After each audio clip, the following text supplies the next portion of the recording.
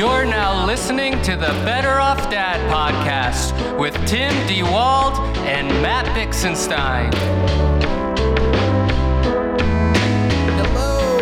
Hello, loyal Bod Pod listeners. Welcome to another episode of the Better Off Dad podcast. It's a big one. It's a big episode, Matt. It's big today. I am very excited. This is Tim. This is Matt. And welcome. Yeah, like I said, we have got a huge episode of the Better Off Dad podcast today because we're here. We're the main attraction, I think, right? No. I think we're a little secondary this time. Yeah, we're secondary. We got a big interview coming up that I'm super excited about. Matt, you know how we both dropped out of the workforce to care for our children, partially, although not entirely, because this country doesn't have easily accessible, quality, and affordable care for pre-elementary children? I recall those decisions being made. Yeah, something about that sounds familiar. Okay, well, we are talking about that tonight, and we got a great guest about it. Laura Johnston is with the Cleveland.com and the Plain Dealer. That's our local news gathering organization around here. She's going to be joining us in a bit to talk about the paper's Rethinking Childcare series.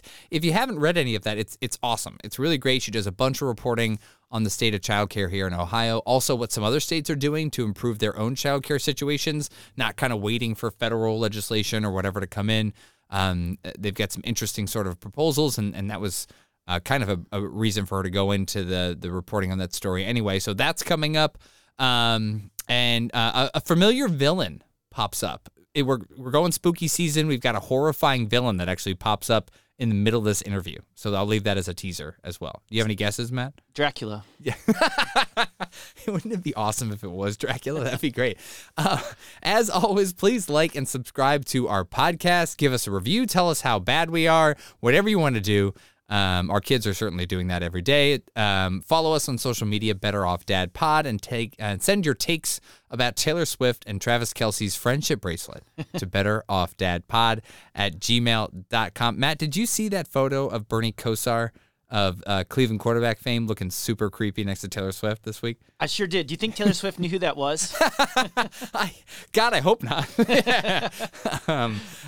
Just a frightening photo of Bernie Kosar I saw online. But good for him. It seemed like he was having a good time. Yeah. It's he's getting up there, but he's still a Cleveland icon from our childhood. I agree 100%. Tim, I always figured that Taylor Swift would end up with a Cleveland guy. It's sort of inevitable. But too bad neither of us were available. Yeah. To answer your question, the grand scheme of this complex and horrifying world we live in, I'm doing just fine. Mm-hmm. Today was picture day at Charlie's school, and I can assure you we had absolutely no problems getting our little guy to wear his fancy pants, and no major almost late for school struggle getting him to put on a collared shirt and to trim his bangs since he doesn't like haircuts. But it's probably my fault. Sharp objects and scissors around this kid in this state? That sounds like a recipe for disaster. Yeah, it's a dangerous combination. With regard to the collared shirt and the fancy pants, it's probably my fault because a few weeks ago, I jokingly dropped that saying to him about I only wear this suit when someone is wed or someone is dead. And I think he took me too literally. Did he try to kill someone on the way to school? In his, rightfully so, in picture day, neither of those circumstances should take place. Right, yeah, ideally. So, but by the time the adorable photos and exorbitant price points arrive at our home in a few weeks, I'm sure the struggle will be ancient history. But believe me, Tim, the struggle is real. So they still send you physical? That's not like all digital now? It's like a physical thing that they're going to send you? Yes, there'll be the option of both. Do they still send wallets? Can you get wallets? Oh, still? yeah. Oh, wow. Get Okay. your prom wallets and exchange those with all your buddies. Yeah, sure. Yeah. Okay. Some things never change. We're recording this exactly 1 week before Halloween, also the date of Charlie's fast approaching 6th birthday. Crazy. And I'm enjoying a scaringly good beverage. Great Lakes Brewing Company's Vibacious Double IPA is downright dangerous, Tim. And it should be legal for a craft beer to be this smooth and drinkable when it's 9% ABV. How the hell are you over there, Tim? Well, I'm a lot better now drinking Vibacious. It is a great beer. Kudos to Great Lakes, man. Yeah. They got to sponsor this podcast. It's a great brewery. One of the original class of 88, too. Yeah. Founding craft brewers around the country and still pumping out great stuff. So I'm doing great. It is spooky season in our household. I had the realization last night that I basically live in a haunted house. Screams emanate from our rooms. Items mysteriously go missing.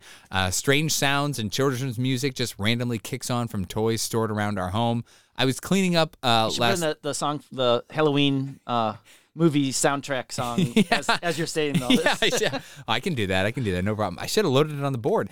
I was cleaning up last night after Jill went to bed, and I was like, I can hear someone talking right now. Who is in this house with me? And it took me a while to figure out it was this stupid Fisher-Price aquarium toy that was inside a drawer in our sunroom. And I was taking a shower. So this was this morning.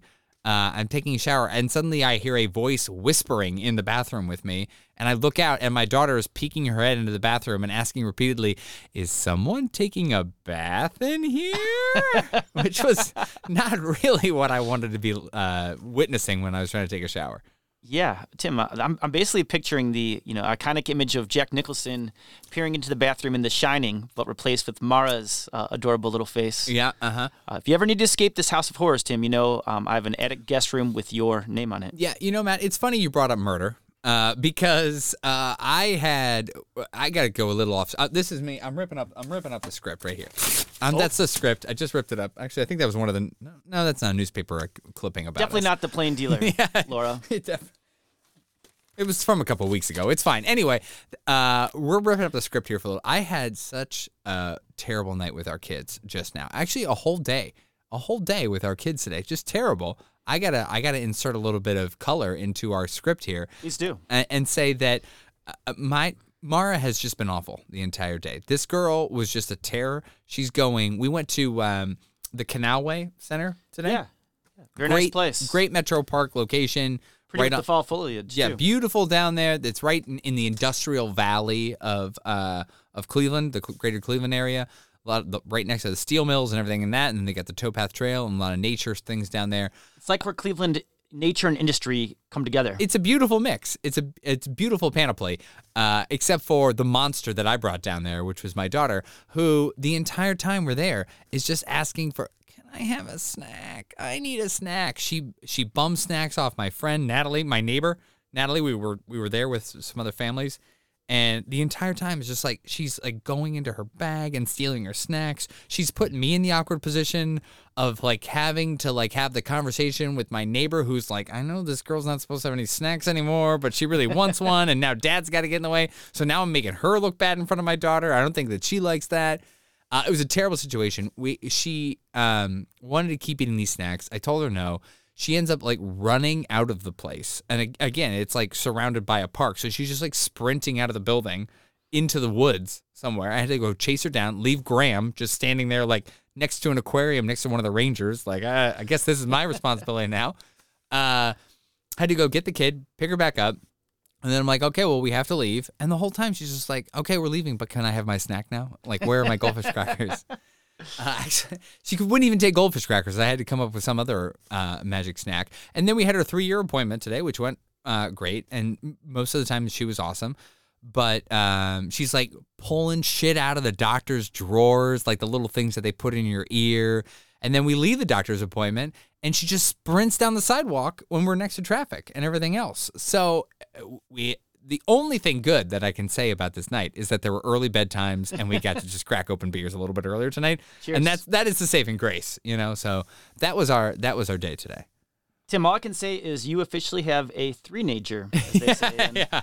They're adorable and lovable one moment, and the next moment their dogged stubbornness comes out, and their independent streak is starting to form, which it will serve them very well in life. But yes, it's, something they have to nurture a little bit and learn common sense about. And that's a struggle too. And it like actually like reared its head in a very like direct kind of a way, because it's very clear to us, and we're trying to remind ourselves of this, is like she's trying to push buttons, she's trying to find boundaries, like she's doing it on purpose to try to like find things that she can get away with, or 100%. like get a rise out of us, right? Yeah. And it's just so funny that it's literally like her running away from us and sprinting and like flexing that independence. Right. And so you don't want to just be like, I even said to her at one point, like, because she said, "Oh, I'm not supposed to run." It's like, I don't want you to not run. I want you to run fast. I want you to run everywhere. But like, you have to, when we ask you to stop, you have to stop, because we're trying to do it for good reason. So,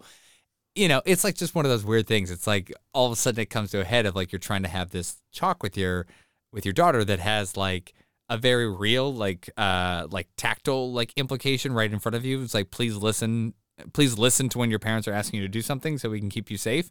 but also has like a larger like, I want you to be rebellious and adventurous and like want to like go out and be independent on your own, but you can't do that when there's a bus 3 feet away from you, you know? So it's like that balance. So it's been a fun day. Yeah. And I would just say, I don't obviously condone people murdering their children, but I do understand it.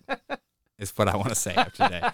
That's kind of the wrap up on that point. Oh man, one of those days, huh? Yeah. Well, and as Mara was running away from you, she's looking over her shoulder periodically to make sure that you're watching. Oh you're yeah, following and her. laughing and having a great time on the way back, which are just like, oh God, like. Oh, we went to I missed this part. We went to a restaurant and she's running away in the restaurant and makes it all the way behind the bar. And the bartender's like, "Hi, you got to go. Like, you're not supposed to be back here. This is an OSHA violation, you know?" Yeah. Yeah, so, be careful. She might get a job application out of it. Yeah, I know. It's like, I actually did ask her, like, "Do you want to work here?" And she was like, "Yeah." And I was like, "What would you do here?" And she was like, "Make daddy beer." I was like, "Okay, well, then She's trying to get back in your good graces. And now dad's an alcoholic, so thanks a lot. Yeah. So no, it's been tough, but it's been good. And like you said, three-nager, like, it's to be expected. Yeah. On the one hand, it's incredibly frustrating. On the other hand, it's really cool to see their true personality, their ability to be an independent person starting to come out. Do their own things, definitely. Speaking of doing our own things, we've been keeping up our travel schedule as of late. We met some friends in Lake Placid a few weeks ago. We loved it up there. The Adirondacks, absolutely gorgeous if you haven't done up there. Cool fall foliage at the time. Got to do a little hiking. Our friends had one of those backpacks. I got to get those. Do you have one of those backpacks that the kids can like sit on in the back? So confession time. We had one. We recently gave it away to our next door neighbor. Oh, really? Oh, thanks for the heads up. Thanks for the heads up. They're not cheap. Cheap. I didn't know you were rolling in money. Well, we got ours off Facebook Marketplace several years ago. I should look at that, too. It was honestly a great investment, though. We got a ton of use out of it. Because I was looking at REI. They're like $250, $260 is kind of like the floor on the price. Right. But I should look at that because I don't know how much we'd use it all the time. But definitely for like going on hikes in the woods, we could definitely use that thing. Oh, yeah. It's perfect for that. All right. So I got to get one of those, considering making that purchase. Anyway, we're on this trip with another family, and, I don't want to rehash our travel episode, but can't recommend that kind of setup enough to go on a trip. We were in, their parents fortunately have a house up there. We were able to kind of all stay together and the kids go to bed, and then we were able to, like have fun until we went to bed at, 9:00 at night or whatever we do now. But I got to say, I was not excited. 6-year-old Charlie's turning that age, and they had a 6-year-old, and man, those kids are exhausting. If I had to sit through one more diatribe on his strategy to attack his Mario Party's like stars that he's getting, I may have had to end it all right there. These kids are cute and awesome, but man, they do not get easier as they get older, do they? Can confirm, Tim, still a handful parenting-wise at the ripe old age of 6 or almost 6 in our case. Mm-hmm. But I totally agree with your approach of strength in numbers, that shared load parenting on trips. Finding other parents who get it and who aren't fazed by the ups and downs of caring for littles on vacation is simply amazing. Yeah. And I love the fact you guys hit up Lake Placid. The amount of trips you guys have taken with little kids, particularly to upstate New York, is really impressive. My friend Allie, actually, who was on the trip with us, she recommended that I start doing, as part of the Bod Pod, and I might do this, a ranking of grocery stores for parents. Like, just give a parent review. Yeah. And I think I'm working on my scale is like from 0 to 5. 0 being like, I don't know, Aldi, and 5 being like almost Wegmans. That's sort of what I'm working on. Yeah. And we actually a lot of the grocery stores up there had a couple of those like carts that are cars or tractors or those kinds of things. We had a couple of those things. I may have sent you one of those pictures of Mara and Graham sitting in those. And I could have shopped there for 2 hours. Those kids are just sitting in there like turning their steering wheels, like loving it. They had a great time. So it was a lot of fun, and I definitely hit up Lake Placid. We've loved a lot of those trips up to New York, so it's been good. I'd also be remiss to not mention my wife and I celebrated our anniversary up there. It's a 7-year itch now, 7 years, which is crazy to say, right? Yeah. So right now she should be getting sick of my shit. So far, so good. The kids try and wear us thin, but we don't hate each other yet. I love you, Jill. We're going to hang in there for as long as possible. Congrats on 7 years, Tim and Jill. Mm-hmm. I'll have to work on getting Mara and Graham to try a little harder. Itches do need to be scratched after all. After today, they may have broken us. I don't know. We'll see. I haven't talked to Jill since she put down Mara, so I'm not sure. I'm sure she'll be asleep by the time we're done with this tonight. Yeah, that's true. But I'm just before we move on to go back to your idea or your friend's idea rather, I guess, about the It's grocery. my idea now. Allie doesn't. Everything's your idea. Yeah. The grocery store ranking. It'd be cool in an upcoming episode if we just do kind of a listicles in various categories applying to kids. We can do grocery stores. We can do the best shows for kids. We can do the best local libraries for kids. I wanted to do like just the top listicles all the way around. I wanted to do like the top 5 movies to watch with a 3-year-old or under. We're very into Monsters Inc. right now. That's where Mara has gotten to, and it's great. Mara relates to what's that little girl's name? She did. I said, "What's your favorite character in the movie?" And I don't know what she referred to her. Oh, she was Rue? calling her the toddler. Oh, okay. And it was Boo, is Our what they Boo, call it. excuse Yeah. She was like, "I like the toddler," and I was like, "Well, she's kind of a boring character, Mara, but whatever, I guess." Yeah. So we've been dealing with 2 sick kids recently, which I suppose is that time of year. We've been lucky with diseases since the kids aren't in the petri dish of childcare overall. Yeah, Tim, everybody knows the seasons are, winter, spring, summer, and snot. Sick. Yeah. Snot, Yeah. Illness, yeah. I think some of the traveling and like the seasonal bugs, like you're saying, and whatever, finally caught up with us. It's not been fun. Mara is extremely dramatic when sick. Any symptom, a cough, a sneeze, a whisper or a thought of phlegm usually makes her begin to cry and exclaim, "Mom, I'm sick." It's not that I don't want to be sympathetic. Okay, maybe I've run out of sympathy sometimes. I'm out of sympathy. You're just The truth comes out. You can't deal with it when it's all the same. It's the same reaction whether they've like coughed or they stepped on a nail. It's the same reaction, Right. Again, 3 nature. But Graham, who's now close to 1-year-old, had the worst of it. The poor guy popped his eardrum one night from ear infection, so he's been getting the bubblegum antibiotics and ear drops. Does he love it? Bubblegum antibiotics? Yeah, he loves that stuff. My kids, you have to tell them, like, we are all done. You can't do any more. You don't have to push the syringe; they just suck it right out. Oh yeah. So yeah, no, it's pretty disgusting. But there was definitely some second kid syndrome. We were taking his temperature, seeing where he was. We're like, it's just a 102-degree fever. I think he's probably gonna be fine. Like if it gets a little higher, we'll call. Blah blah blah blah blah. And so finally we woke up one morning and saw his, he's got this goo oozing out of his ear. And we're like, well, that's not good. We should probably call the pediatrician. But he's getting things over things quickly now and seems to be on the right track. Poor guy. Not you. I mean, Graham. Here, but, I deserve no sympathy. Yeah. What comes around goes around, too. That's right. Yeah. The only thing worse than parenting a sick kid is parenting multiple sick kids at the same time. Sorry you guys have been dealing with that, Tim, and glad Mara and Graham are on the mend. Elise and Charlie have been sick in our house as well recently, but somehow Lucy and I avoided whatever plague they had. And come to think of it, my kids tend to latch onto Elise when they're sick as well. So perhaps I, too, am not as sympathetic to their plight as I should be. Or maybe that component of the motherly instinct is just too powerful for us lowly fathers. We're not worthy, We're not worthy for sure. We did recently have a birthday, as we alluded to before. Mara is now 3 years old, which is crazy. We got a lot of birthdays coming up, a lot of fall birthdays. Yeah. It is fun that the Terrible Twos don't really fully mature until you see that 3 handle on there, because we have a lot of emotions coursing through her veins right now.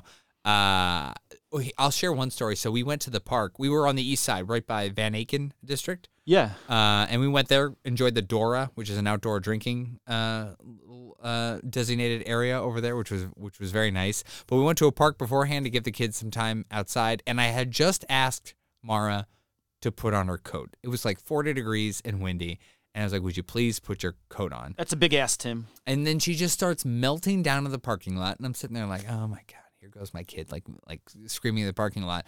And Mar does this thing when she gets like super excited or like frustrated. She just starts gagging on her own cries and spit, I guess. She vomits her oatmeal all over her shoes and coat, importantly, that I had her put on. And so there's like a dude like walking into the like ice skating rink that they had next to this park, going, "What the hell's going on with this kid?" And she's just like vomiting like, oatmeal all over her body. So this was my week. This is how my week started this week. And it's only gone downhill from oatmeal vomiting in the parking lot. So Upchuck of Quaker Oats, huh? Yeah, exactly. Yes. Well, on that note, happy belated birthday, Mara. We've been fighting the coat battle with our kids too, Tim, and I think it's pretty much a universal thing, especially in the fall. They come off the summer where everybody's barefoot or, wearing the bare minimum, no Go shirts. out there naked. It doesn't matter, right? Literally, sometimes. And, it's a tough transition for kids, and both of my kids will typically avoid a coat at all costs until we essentially refuse to let them leave the house without one. And Charlie will even try to go out barefoot until I, put my foot down. And even if you convince your school-age kid to wear a jacket, you can be damn sure it will be in his backpack at recess and when you pick him up from school.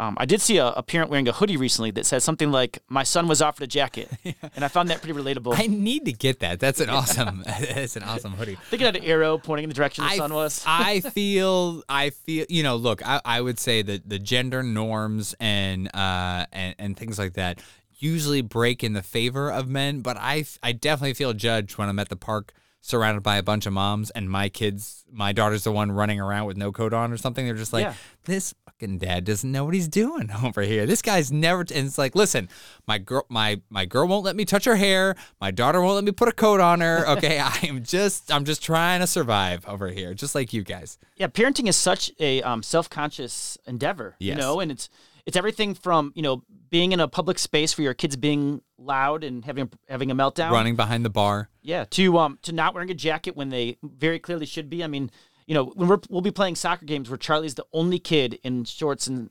a T-shirt. Yeah. The other kid is bundled up. Yeah. And, on the one hand, it kind of makes him a little bit intimidating, so I like it. On the other hand, it's like, man, I do not look like the good parent. Does he need the number, or can he just play shirtless? Can he just run a knife across his chest like in Predator or whatever? Yeah. You remember that movie? Yeah. We can just get him tatted or branded or with his jersey number. Yeah, I think it's a good idea.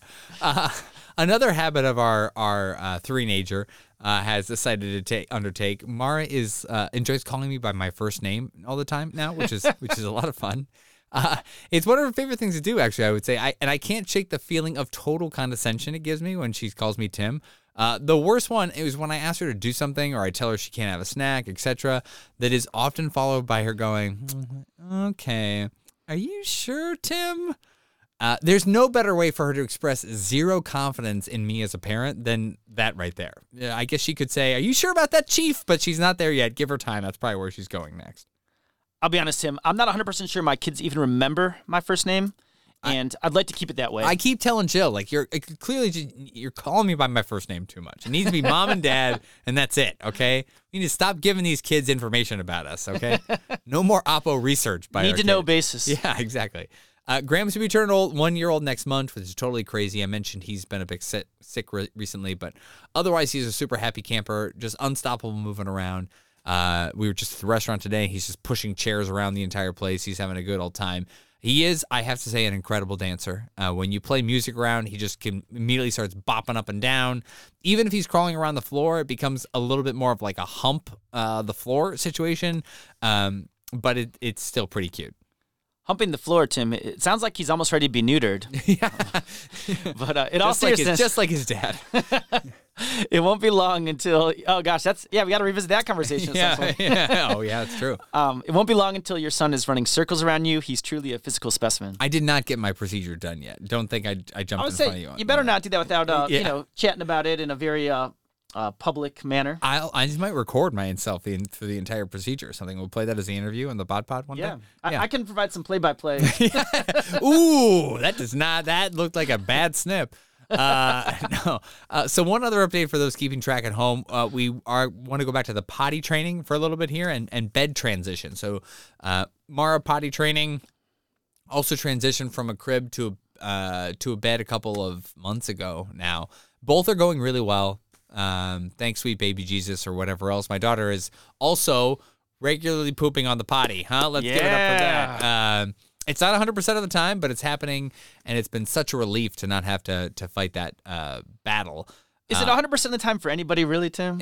Certainly not me. Honestly, I think some of it was just we were sweating the small stuff too long on that, kind of really trying to push the potty training thing and get it back on track. And I look forward to overcorrecting with my youngest, with my son, and just having him shit all over the house, and just being like, whatever, he'll get it eventually. And Mara's definitely, she's sleeping in her bed. She did go to bed early tonight because she's being an asshole. And that's gone pretty smoothly. We get some of those like, I'm going to wake up, 3 or 5 times after I go down. I'm going to come back out and screw around. But I'll take that versus struggles I've heard with others to deal with bedtime. It's going pretty well. I do want to credit our strategy with wake-ups a little bit. I think we got a good approach that we should have taken with potty training for a long time, and that's just very nonchalantly. She comes out of the bed, tell her she needs to go back, not give her a lot of entertainment, not give her a lot of excitement. And the biggest, kind of carrot stick thing that we use with her around bedtime is that telling her that we're going to lose some of the stuffed animals in her bed if she keeps coming out. And that threat usually kind of nips it all in the bud and puts her to bed. But we're pleased and we're happy we waited till closer to 3 to start this transition. It seemed like it's worked out well. Yeah, well done on both development milestones, Mara. Your approach to the big girl bed situation is really admirable, and I wish we'd held firm back in the day, but instead we're stuck with Charlie entering our bed each night sometime between 2 and 6 a.m. Oh, hopefully closer to 6. Yeah, on a good day. Yeah. Lucy, for the record, is still in her crib, so we got to still make that big plunge with her relatively soon. As for potty training, though, Lucia has also made rapid progress in this department. She's now in undies full-time and rarely having accidents. That's awesome. She has several days in a row of what's the construction where they this many days without an incident. She's had several days in a row at this point. Yeah, this day's without poop in my pants. Yeah, and at first the incentive of letting her pick out her own, all sorts of her own underwear, pink and purple and Minnie Mouse, seemed to backfire because she was intentionally soiling them to have an excuse to wear another of her favorite undies. Yeah. But sticker charts and M&Ms and getting her to go pick out a toy from Target with her Grammy seemed to motivate her. And once she put her mind to it, Lucy was a quick study with potty training. We're really proud of her. Her remaining struggle is that she's terrified of using auto-flush toilets when we're out in public. Yeah, those things are terrible. Yet another example of how the world was an easier and simpler place when we were kids, Tim. Yeah, I agree those things are terrifying. Most public restrooms that we're going to are absolutely terrifying. We were just in Tower City the other day, and I was looking for a changing pad, and a guy let out a noise. I think it was in the handicap stall, but we couldn't get there because the guy was he was doing something there, man. I can't even attempt to make the sound the guy was making. I would blow the microphone wide open, and we couldn't go in there. I give a lot of both our kids, I think, credit. Like using the restroom in a public place, I think is difficult, and both our kids, I think, have done a good job doing that. And it's tough, but those auto flush things, and then your kids and my kids both hate the hand dryers. They're a terror. Nothing will get us running out of the bathroom sooner than when somebody else decides to use the hand dry while we're in there. 100%. Just got to run for the hills. And yeah, Tim, to your point, Tower City, we both, love Cleveland's, iconic, if dated shopping center downtown, but not the most ideal place to have a little kid who needs to use the bathroom. When we do this listicle episode, I think, best public bathrooms for little kids in the area will also be a nice topic to consider. It's going to sound best public bathrooms to do anything is not something that I expected I'd be doing listicle on, but I think it would be helpful, Yeah. Now, on this topic of potty training, there's one delicate matter we must discuss, Tim. When your child has a poop accident in their underwear, how do you go about handling it? I seem to recall we have differing approaches to this. It's in the trash. I'm throwing that stuff right in the trash. Anything beyond a speckle, a glancing blow to the underwear, the whole thing is going to the trash. Scoop, scrape, smear. I don't screw around with that stuff. I am happy to shell out an additional $9.99 at Target for 6 more pairs of Disney IP coated underwear. Cleaning it is not worth it. I agree. I'm trying not to laugh. I agree with the. I agree with the. Sorry, you know what you got me with, Tim? Scoop, scrape, smear. No, the glancing blow. Yeah.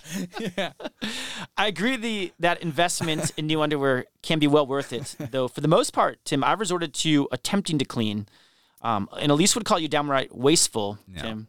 Now, depending on the scenario, here's where I've gone wrong and got myself in trouble. I typically attempt to scrape, or if we're really busy or we're doing something important, sometimes I will just put that entire mess down our laundry chute that we have in our upstairs. The poop into the laundry room.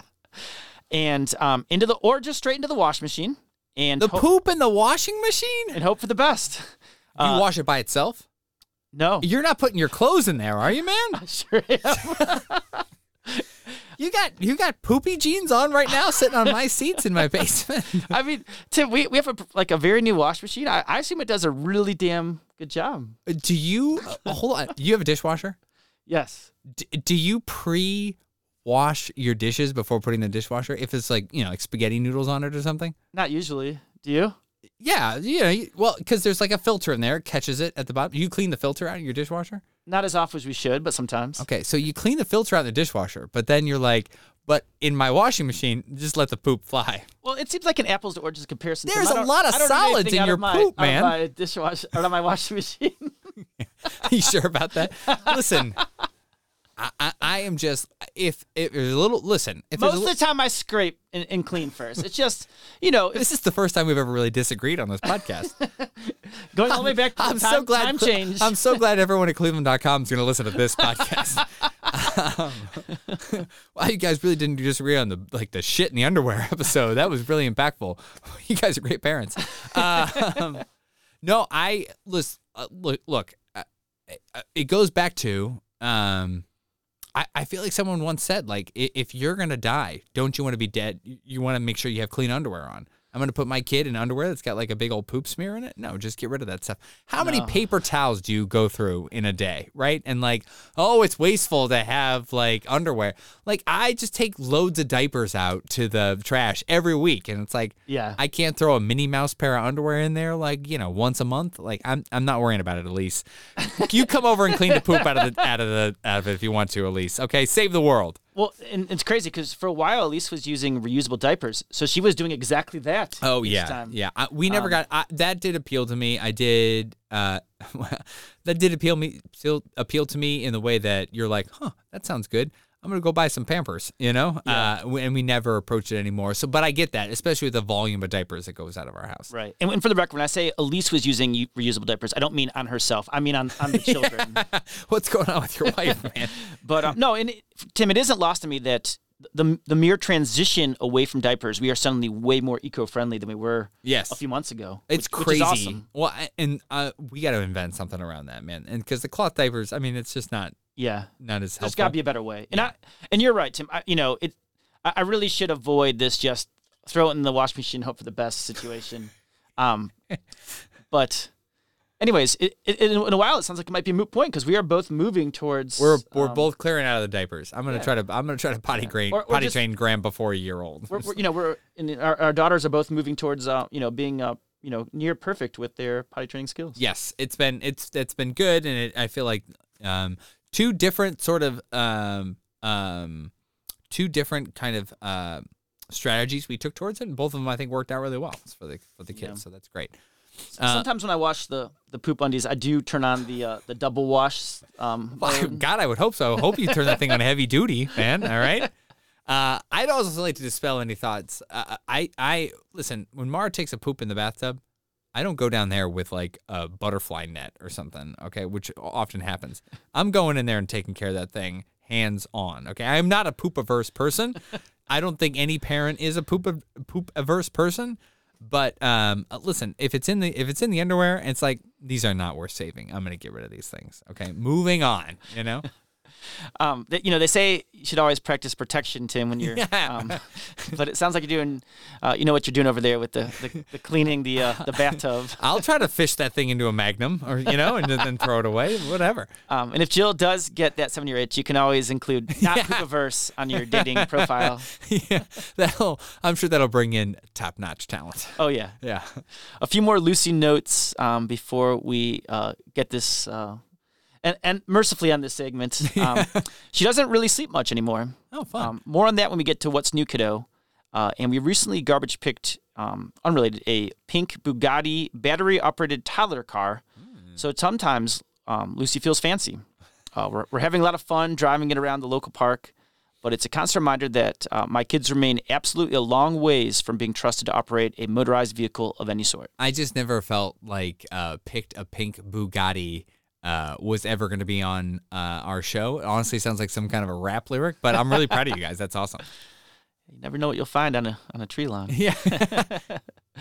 Lucy for for all of her amazing qualities, she currently has a fundamental misunderstanding of the difference between accidental and intentional. She likes to tell us that she accidentally jumped on the bed or accidentally ate her boogie or accidentally hit her brother. It's an hilarious, albeit flawed logic. Yeah, I definitely ascribe the worst intentions to my children at all times, and I don't know if I would use the term misunderstanding as much as excuse, because Mara does the same thing. It's, I accidentally took this crayon and colored all over your piano bench, and I think she just realizes that like accident is like some kind of like, it's an accident. Like, you can't, like, that scene in Arrested Development. It's like, you can't charge a husband and wife for the same crime. Like, it's like, get out of jail free card. Exactly. It's like, that's not really how this works. You can't just say, it's an accident and you're let off free. Yeah, these girls are too smart. Yeah.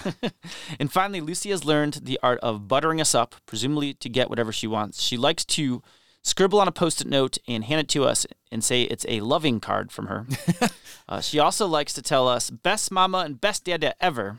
And it warms my heart, even though I always fear there's a catch. What is she usually trying to get after that? Is there an immediate ask? Not always. Sometimes. Okay. Getting dessert before dinner, maybe. I don't know. She's playing the long con. Yeah. I like it. Yeah. It's a chess game. Uh-huh. Yeah. As for Charlie... the rook is coming out. Pretty much. He is fully immersed in kindergarten life. So much of his experience thus far has been so positive. He's making lots of friends and really enjoys his new STEM class, which, wasn't really a thing when we were a kid and, mostly involves getting to build or design something. I pack Charlie's lunch each morning and always include a little surprise with it, usually a note or a random small toy from around the house. This lunch packing and little surprise is something I garnered from my own mom, who to this day sometimes still packs my brother and stepdad's lunch. True really? Story. Yeah. She saw Marilyn recently. What a gem. What a gem. Oh, yeah. Great lady.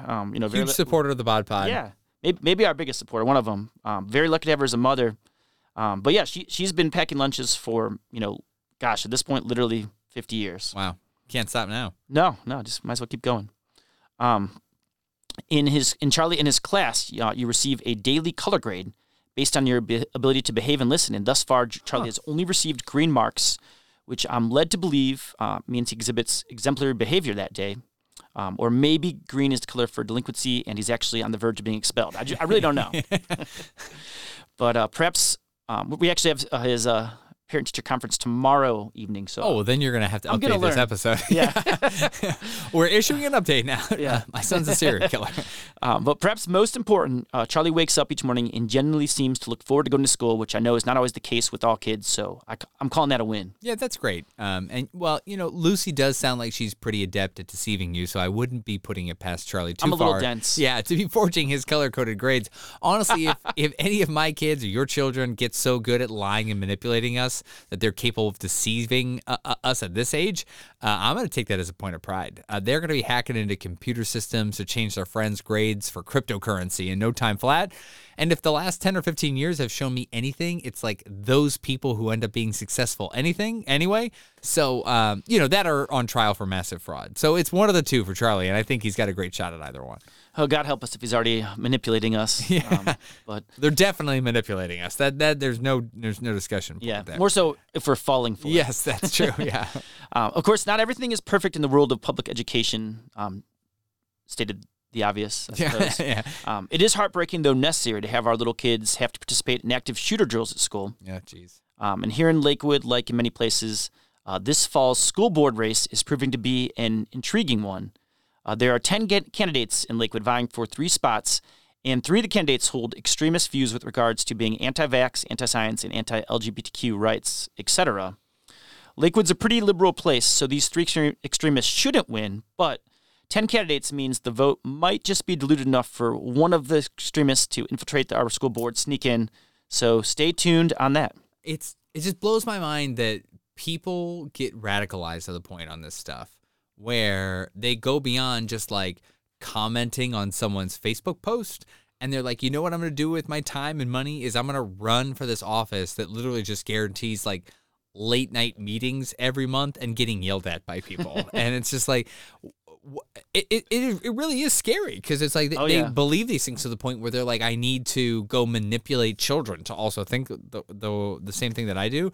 So it's just crazy. And Matt, the real tragedy here is that it means lazy asses like us are going to have to shut off Netflix and run for something eventually, I think, right? To like defend these institutions and these children from psychopaths.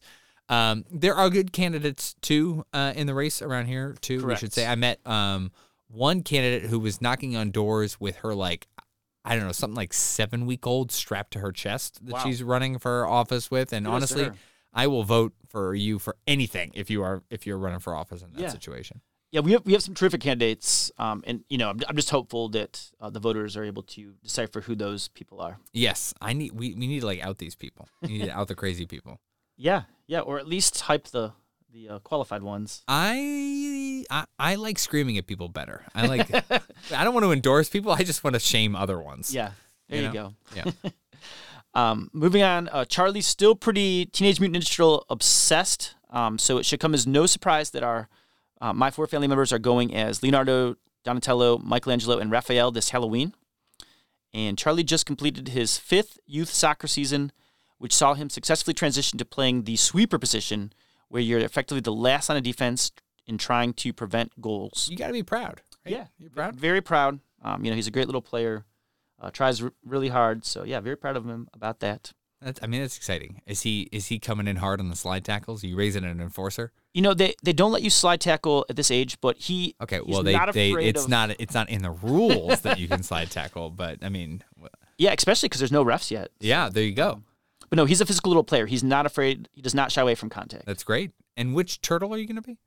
I'm going to be Leonardo, who was my You're the leader favorite. Yeah. Leonardo is your favorite?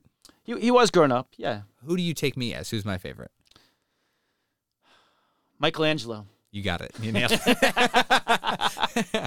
I mean, I scream Michelangelo, but that's true. I mean that as a compliment. Yeah, I take it as one.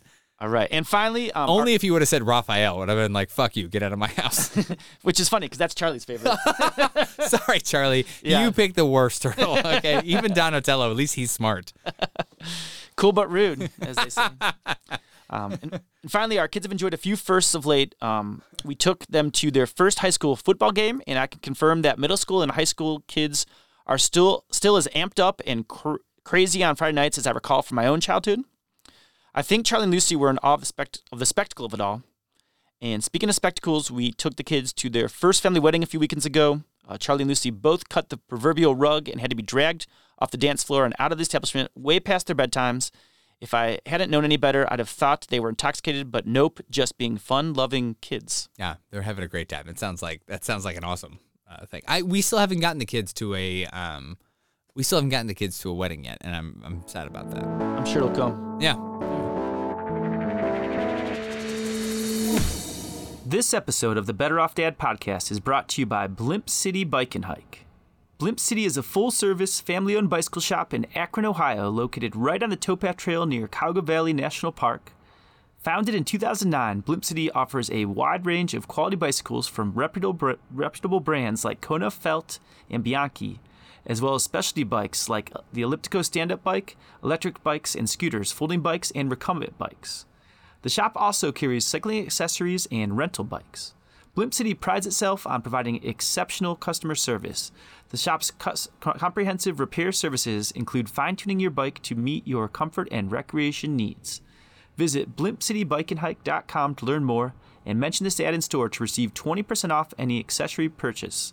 Make Blimp City your headquarters for outdoor adventure. Okay, close listeners to the show know that Matt and I are very critical of the state of childcare today. And no, I'm not referring to our own personal shortcomings, although now that I'm saying it, that does actually seem relevant to the conversation. I think maybe we should look at that more. It's time to look in the mirror one of these days. Yeah. No, we mean the state of childcare nationally and locally. In fact, here in the U.S., for many, it's too expensive, it's too hard to find, and the result is people often dropping out of the workforce to care for children. This podcast aside, evidence, that's often falling on women, and I think often minority women as well.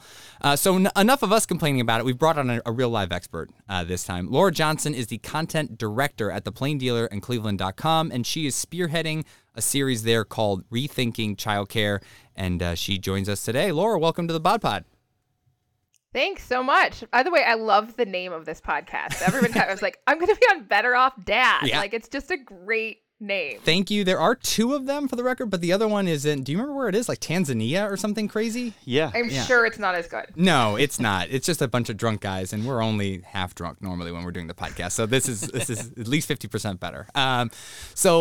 Laura, I gave a quick, dirty kind of intro into what you're doing and what you're doing with this series. But why don't you tell us a little bit about what you've been reporting on in this Rethinking Childcare series? Sure. So we started in April, and it was one of those things that that everybody started thinking about during the pandemic. And because everybody's kids came home and all these people who didn't have to think about childcare because their kids were like off, at school or whatever, they were like, oh my God, taking care of kids is hard. And like, who does this all day, right? And a lot of women were dropping out of the workforce. They couldn't do Zoom school and do their full-time job. And since women tend to make less than men, thank you for the gender pay gap, it was falling on them to try to keep their families together. And so I tried writing a column or 2 in the fall of 2020 when the numbers started getting really stark, saying, more women dropped out of the workforce in September of 2020 than, I don't even remember the statistic, but, it was dire. And the vice president was writing op-eds about it in the Washington Post. But honestly, it fell on deaf ears because literally people were dying and nobody was going to address the childcare problem when we didn't even have vaccines yet. So it kind of, settled a little bit. The kids went back to school, but the childcare problem persists. I mean, it was a problem before the pandemic. Mm-hmm. And when I kind of challenged myself to think, what could I tackle in the year 2023 that would make a difference, that I'd look back at the end of the year and be like, I'm glad I did that. Childcare just seemed really obvious to me. Honestly, I was like walking my dog and I was reading this story from the Washington Post about how the first ever Dad's Caucus was founded. Yeah. And it was like big news. And I was like, I bet you they didn't write a story when the Mom's Caucus. No, that's normal. Right. Yeah. And everyone was like, yay, Dad, you're bringing your kids to the office. You have your baby on a pack. And I was like, I think we need to address this. And my kids are 10 and just turned 13. So they have not been in childcare since the pandemic. It was like this weird gift to our family that all of a sudden my kids could come home on the bus because we were working from home. And so they haven't had to access that. But that doesn't mean that it's not a huge problem. The childcare where they went for years closed down during the pandemic, never to reopen. And so it's like, this is happening all over the place. I really wanted to look at what I thought was a national problem and see if we could find a local solution, because Cuyahoga County could do something maybe innovative. We had the universal pre-K program. We've had forward-thinking leaders. And I thought maybe we could make people start thinking about it as not just an individual family's responsibility or problem, but that childcare as a whole is good for the entire economy. Well, and you addressed that a lot. I think that might have been the first article, I think, where you led off with it, and you use that trope that people always come back with, and it's like, well, if you're gonna have kids, like make sure you can afford. If you're gonna have kids, like make sure you can afford them. And it's like, but that's not economically. That's not what we're talking about when we're providing childcare for people. And like that's not what this is really about, right? And you go through a lot of examples, but I know you must kind of hear that. Maybe you heard that like in the reporting of the story, and I assume because you diffused it right in the first article kind of talking about it. But right. I was like, please don't tell me not to have kids unless you can afford them. But yet people still tell me don't have kids if you can't afford them. Right. But we have had in the past big series on the importance of early childhood education, the first 2,000 days, because of the synapses that are forming in kids' brains. And if they're undergoing trauma or they're not cared for, they can't even become like regular, fully functioning, successful human beings. Mm-hmm. So, I mean, obviously early childhood education is really good for kids, but I was tackling this as a strictly economic argument that if you want people to go back to work, and remember how many companies were saying we can't find workers, right. Well, then you need to address it with making sure that those workers can go to work. There's some guys in the State House who think that we should just let 14-year-olds, work at McDonald's till 9 p.m. because right. They have a labor shortage. Like right. Rather than actually addressing, hey, maybe people would work if their kids could get taken care of. Because, I mean, it's hard to find childcare from 8 to 5 p.m. It's a lot harder to even find it in off hours or on weekends. But, I mean, people do make this argument. We haven't gone deep in this series on it, but seriously, if you want people to pay into your Social Security, if you'd like to be able to get it for the rest of your life and you don't want to wait till you're 75, like you need people paying into Social Security. Right. If you want to be able to hire an educated workforce, like you need people to have children so they can grow up to get educated to go work for you. Right. Like just telling people not to have kids is not an acceptable solution, and it should not be a luxury that only rich people can have children. That is absurd. Right. We all need to have a vested interest in procreation, even if it's not for us as an individual. Yeah, it's a societal sort of need. society forming. Yeah. So on the economic front, I know I want to touch on some of the local examples and the specific states that you brought up. Because you did a lot of reporting on that, but I know like the example in Quebec really strikes me because it sort of dismantles this whole idea of like this child, government supported or government subsidized childcare is some kind of like giveaway for people or something. Right. What's going on up in what did they find in Canada and Quebec when they were working on this stuff? This was totally news to me, and I'm Canadian, and I didn't know this was going on until we started this series. That in Quebec, starting like 25 years ago, they wanted more women in the workforce. They had about a 62%, I believe, women's rate of women's work. And they decided, well, we're going to provide this childcare for less than, I think it was $8 Canadian a day that you'd be paying into. And then they got the workforce, maybe it was like 67 to 82%. I'm going to have to go back and correct myself, but they jumped. This forced way more, not forced. It gave the women more opportunities to get into the workforce and really increased the number of women in Quebec working so that the income tax that they were paying on their salaries more than paid for what the government of Quebec, the province, was spending on that childcare. So it was a net benefit for everyone. The families had more money. The kids were being really well taken care of in these subsidized childcare centers, and it actually wasn't costing the government any more money. So during the pandemic, again, gave this opportunity to rethink the way that we do a lot of things. The Canadian Minister of Finance, who happened to be a woman, said we should look at the Quebec experience. And they are expanding this entire program to all of Canada. And it's being rolled out bit by bit, year by year.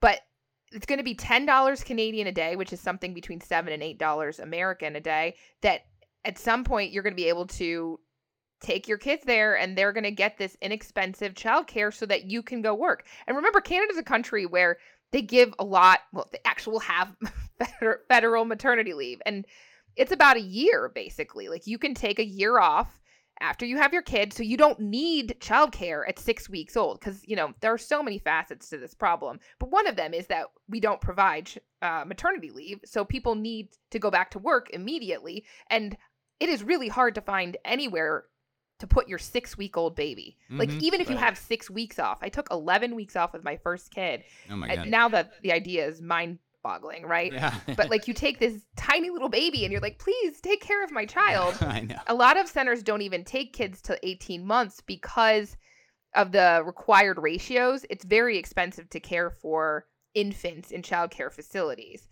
So they get around that anyway. But so all of Canada's doing this, and it feels like if they can do it and it doesn't end up costing the government any more money, why don't we try it? Mm-hmm. And you highlight a couple of things in the pieces where I think Nixon vetoed childcare legislation. Oh my God. I didn't know that until I started this research. Had you ever heard of that? No, I had never heard of that either. Bipartisan legislation that was coming up, and it was universal childcare. Is that right? Yes. Yeah, I mean, I don't know how far it was going to go and going to reach and whether it was going to be every kid in America that was going to get this idea, but it was a start. It actually passed. We passed a law for universal child care, basically, and Nixon vetoed it. He said it was too close to communism and would wreck the fabric of the American family. He was a pretty ever gotten close to that again. He was a pretty good guy otherwise. I think we have to give him a pass. you know. But and then also during World War II, you highlighted that because women were required for the war effort, that we were providing. They needed women in factories, right? Yeah. So they had to do something for right. the kids. Yeah. When we're shooting people out of cannons, we need some people to come on here. But you also talk a lot about in the piece what you talked about, your reasons to do this is that maybe there's some local solutions to this. Maybe Cuyahoga County, where we are, could do that. And this does seem like a very big problem, but yet you found a lot of just state examples, people doing really meaningful things on maybe not like we're going to just pass universal childcare in this country stuff. I'd love to kind of get you to go over some of those things that you found that states are doing to kind of tackle this problem. Well, can I back up a little bit? This Yes. is where I answer the question I want to answer. Are we going back to Nixon? Because that I would love to go back to Nixon. We can keep dumping on him. No. Although I do want to correct myself. 67% was the workforce of women in Quebec. It jumped to 82%. And also it was $8 under $8 a day. So for Quebec. So just in case people were trying to fact check me on that. So I thought this was an entirely national problem, right? And I was like, everybody's dealing with the same issues. Maybe we can find a local solution. I did not understand how bad off we were in Ohio specifically. Until we started doing this, I did not know that we had the lowest subsidy rate in the entire country in two different metrics, basically. You have to be the poorest of the poor to get a subsidy in Ohio. It's 145% of the poverty rate in Ohio. And that actually moved up 3 percentage points in the last budget that was passed in June. We went from 142 to 145. Other states are up to like 400% of that. Like places like South Carolina are like 300%. So like you could make a lot more money there and still qualify for a subsidy so that you can get your kid into childcare. I will embellish some of those numbers because I don't want you to. Maybe I shouldn't because then they're going to fact check me and fact check you. But that is like a family of four in Ohio making like what, $25,000-$30,000 a year versus somebody in South Carolina making $70,000 or something like that, right? And still getting subsidized childcare. It's the difference between being like destitute and just be like struggling, right? Or even middle class. I would like to point this out. This is not an issue that affects just one group of people. Right. The incredible cost of childcare and the difficulty in finding it, that affects almost everybody except for like the very richest, because middle class people struggle with this. You can be very solidly middle class and still have a really hard time. It's the number one reason that people don't have more kids is because of the cost of childcare. Right. Which is, why are we letting this bureaucracy decide it? But anyway, back to the subsidies. So not only are we like the lowest level, we actually pay centers the least when we do subsidize them. We're at the 25% of the market rate. The federal government has said you have to get this up to 50% or we're going to stop giving you whatever money we give you. So, that's the way the federal government makes states do what they want. They just withhold money. So their goal is to get it to 75%, but if we don't get to 50%, which means at least in the very middle of what people are charging, then like we have to. We are just shortchanging all these centers. And the idea is none of these centers have enough money. And they don't have enough money because they can't charge enough money for what it costs to do this, because families can't pay anymore. And then they never have enough staff because they can't pay people more than McDonald's or Target pays them because they don't have enough money. Like it's this giant vortex of never having enough money. It is crazy that the vortex you bring up. I mean, it is crazy that the people that we are like you said, like when you're handing over a 6-week-old baby and you're saying, please take care of the most special thing that's ever been created in my life. And the people that we're paying to do this, mind you, lovely human beings, people that work hard, people that are truly passionate about this, right, are getting paid something that they would get an immediate, 50% raise if they went to Target, right? Like it's like a $12.72 an hour is the average for a childcare teacher in Ohio. And I want to say specifically, I say childcare and not daycare because the people who work in this industry are really specific. They're like, we don't take care of days, we take care of children. And the word daycare feels kind of demeaning to them. And they like to use the word teacher and not worker because they're taking care of children. They're not flipping burgers. So we do need to think of these people. A lot of them have early childhood education, if not bachelor's degrees, they have associate's degrees, or they have training. They have to have some training. They are not just like the rando you pull off the street. I saw a stat recently that puppies spend more time with their mother at home on average than the average kid who has to go into child care at as we're saying, that's depressing. And, we are starting to see more companies giving paternity leave, which is amazing, because then you could stretch it out, right? Like however many weeks each parent gets, then those are weeks they don't have to be worried about childcare. It's great when other people can help out, but we live in a country where there's no safety net, right? Right. Yeah, and even if this is unfortunately the reality. I'll just say this. I think that even when we start to get that time, there's still lots of social stigmas around it too, right? Because when I had our first kid with the company that I was with, there was no paternity leave policy, so they created one for me. And it was 1 week paid and 1 week at 80% pay, because they didn't want you to get too comfortable, right? Like they didn't want you to get. They want you to rethink this whole having a job thing. And you just want to go back to them and be like, "Here's the $200 that you gave, that I owe you here. Fine." But I still, with companies, I think that depending on the industry and depending on the people, there's still, I think, a lot of social stigma around that. It's something we've talked about with dads that. You want to get back in the office, or it's like, I never had any leave. What are you taking leave for? What are you? Oh, right. And that exists all through society. No one wants it to get too good because we didn't have it too good. So don't give you more than I had. Well, sure. And we've played clips that you find on cable news sometimes, especially when Pete Buttigieg took leave when they adopted twins. Yeah. That it's like, I had a bunch of kids. There's nothing for him to do there. Like, well, I don't know why these people are taking off. And it's just like, what do you do? Like, and what kind of this inflated sense of self do you have that you're like, if I'm not at my job, the place is going to fall apart. I can't spend time with my children, right? So, no, there's a lot of that. I did realize that on maternity leave when I came back, and I was like, oh, everything's the same. Like, the newspaper still came out every day, right? Without me. I thought it was so important. Yeah. But no, I mean, the idea of paternity leave, and our company now gives it, which is great, is that it also puts women and men on the same equal footing, right? You don't have to be like, oh, I don't want to hire a woman of childbearing age because she's going to take maternity leave. Like, then you'd be saying, I'm not going to hire anyone between the ages of 22 and 40. Yeah. We'll skip over that time. It's a great thing for equalization, I think. Yeah. And for kids. Yeah.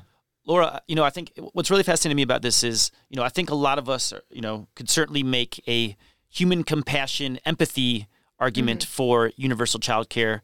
That doesn't resonate with everybody, though. So you're taking it to a direction that does resonate with most people, and that is the dollar, the almighty dollar, the almighty dollar, economics. And and so that's why the Ohio Chamber of Commerce has actually gotten behind childcare and says this is something we need to solve. If we want companies to move to Ohio, if we want people to move to Ohio, we have to address this. And the federal government, to give grants for chip making factories now, you have to have a childcare component. So Intel moving into New Albany has to have their childcare figured out in order to get the federal money, which is great. They're trying to attract the best and brightest, right? Hopefully those best and brightest want to have families eventually. So this is something that would be a benefit to people moving there. So I just wish people saw it that way, that this is something that makes our communities way more appealing if you don't have to spend all this money and time and energy on childcare. Well, if it was something it was considered. Cleveland, I think in particular, and the state of Ohio, I think generally we like to present ourselves as raise a family here and everything else. And I'm a person who lived on a coast for a period of time and then decided to move back, partially for the reason that we thought raising kids somewhere like with the cost of living was lower and things were a little bit easier to navigate for us because we had some background growing up in the area would be good. And so to your point, just like, can we do something locally that would be impactful and also just, kind of part of the strengths that we already have, right? Because the cost of living is a little bit lower than the coast. We have all these activities outdoors. We have a lot of higher ed to send in kids to as well. So it makes a ton of sense.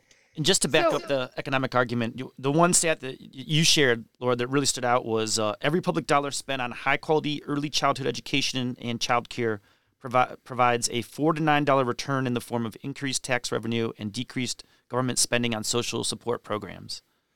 Just a really powerful stat when you think about it. Doesn't it seem like a no-brainer? Like the more kids you get in this very secure, stable environment allowed to grow up, then they don't end up needing social services down the road. They don't end up in jail. Right. They're not committing crimes. I mean, not that they're never going to do that, but like they're much less likely to they're much more likely to go to college and be successful adults that contribute to the economy and our society. Like it's just a point of putting the money in and at the beginning rather than when we have to react to that.